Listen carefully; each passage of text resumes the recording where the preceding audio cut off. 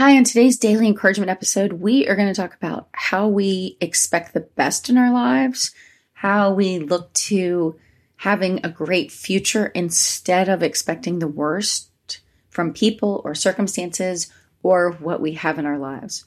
So I'm going to give you two quick tips on how we can improve this. And here's what I want to ask you. What is holding you back? What is the thing that's holding you back from going after your dreams and from finding meaningful work you love? Aren't you ready to wake up to the possibilities that are in your life and go after the things you've dreamt of? It's time for you to feel alive again, lit up, and for you to know that you're deserving and you are worthy for the future that's waiting for you. I want you to feel fulfilled and find abundance in your life. I think it's time, and I'm ready to help you get started. And I'm your host, Kristen, of Building a Life You Love. And each week on the show, we're going to help you figure out how you do go after your dreams and find work you love. Here we go. Let's get started. Okay, before we jump into the two ideas or tips, I just want to point this out.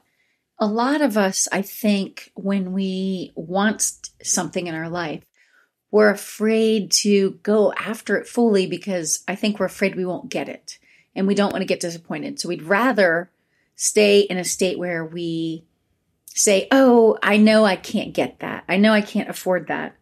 I know that's not for me. I can't get that job. I'm not qualified. But we're often putting things in a negative state instead of saying, oh my gosh, I think I can get that job, or I think I can afford that house, or whatever it might be. And so I think we have to realize that we're starting off our statements and our mindset with I can't, or I could never, or I can't afford that, or whatever it might be. So that's the first thing. I just want to point that out to you, that a lot of people that are stuck and aren't getting everything they want, they're stuck in that state of expecting the worst or not expecting the best, or that they can have a better or different outcome. So the first tip is, when you start your day off in the morning, you write down what could go right about today, or this may be the day that blank could happen, or this will be a great day if I make progress towards, and then fill in the answer. But I think if every morning you look at your day, what you have planned, it can be, both work and personal, and then say, oh, wow, I have this great dinner planned this evening with friends, or today at work, I know I have a conversation with my boss, or I get to talk to a client and there may be an opportunity to work with them on a bigger deal. So I think we have to look at the rest of our day and figure out, oh, where are there opportunities where instead of thinking about how the day won't go well, we can think about how might this day go really well, because then we're going to start thinking about that and playing it in our subconscious about what that might look like. So that's the first thing I recommend, is just writing down, how would today be a really great day? Like, what would happen? What would have to happen? And how can I work towards that? And of course, stopping the negativity, trying to reframe your language in a more positive way. And then the second tip is reframe your game. Okay. So what I'm talking about is, before you go into the meeting, before you go into the room, before you go to lunch, before you have a conversation with somebody, do something that will put you in a more positive mindset, and it will prepare you for what's coming up. So it might be that you repeat a statement or an affirmation that you put on your phone, and, you might just say it to yourself quietly. You might just read it on your phone. That'll get you in the right mindset, thinking positively and thinking about abundance and how this meeting, it could be a really great meeting. So you bring that great energy to the meeting instead of sort of one more meeting, how irritating. Or some people, they get pumped up by listening to a song that gets them kind of in the mood and motivated, positive. That's a great idea too. But just figure out a way to reframe your game. In other words, before you step into a circumstance, a meeting, a conversation, reframe your game. Find a way to disconnect from what happened prior and be prepared mentally for what you're stepping into, so you can show up fully present, and that you can show up and bring your best self and show up with your best attitude about how that meeting or that conversation is going to go. And then I'd also say, we have to remember that even if it doesn't go the way we want, that doesn't mean it's negative. It just means that there's an opportunity to still move that thing forward.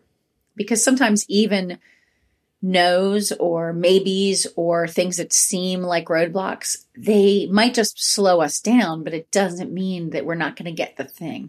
So I just want to remind you that we have to take responsibility for our own attitudes, our own mindsets, our negative self-talk, if that's what we're doing.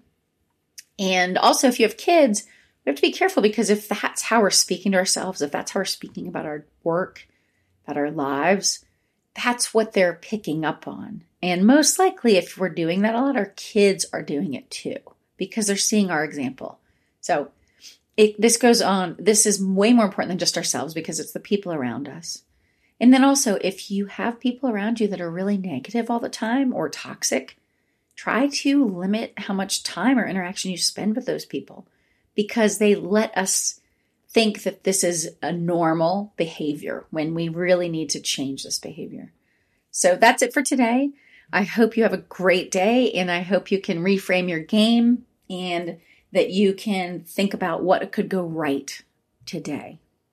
And I just want to leave you with these words by Oscar Hammerstein II.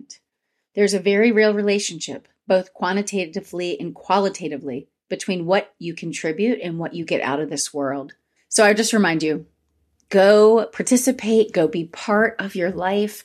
Try to bring the positive energy and your best self forward and into all of your conversations and the work you're doing. I think we do need to know what we want in order to define life on our terms. And we have to be willing to break the past scripts so that we can move into better and more beautiful and amazing things. And if you're ready to go after your dreams and define life on your terms, head on over to KristenFitch.com and download the free No Limits workbook to help you look at different ideas in front of you and how you might create, scale, and monetize those ideas, so you can start going after your dreams today.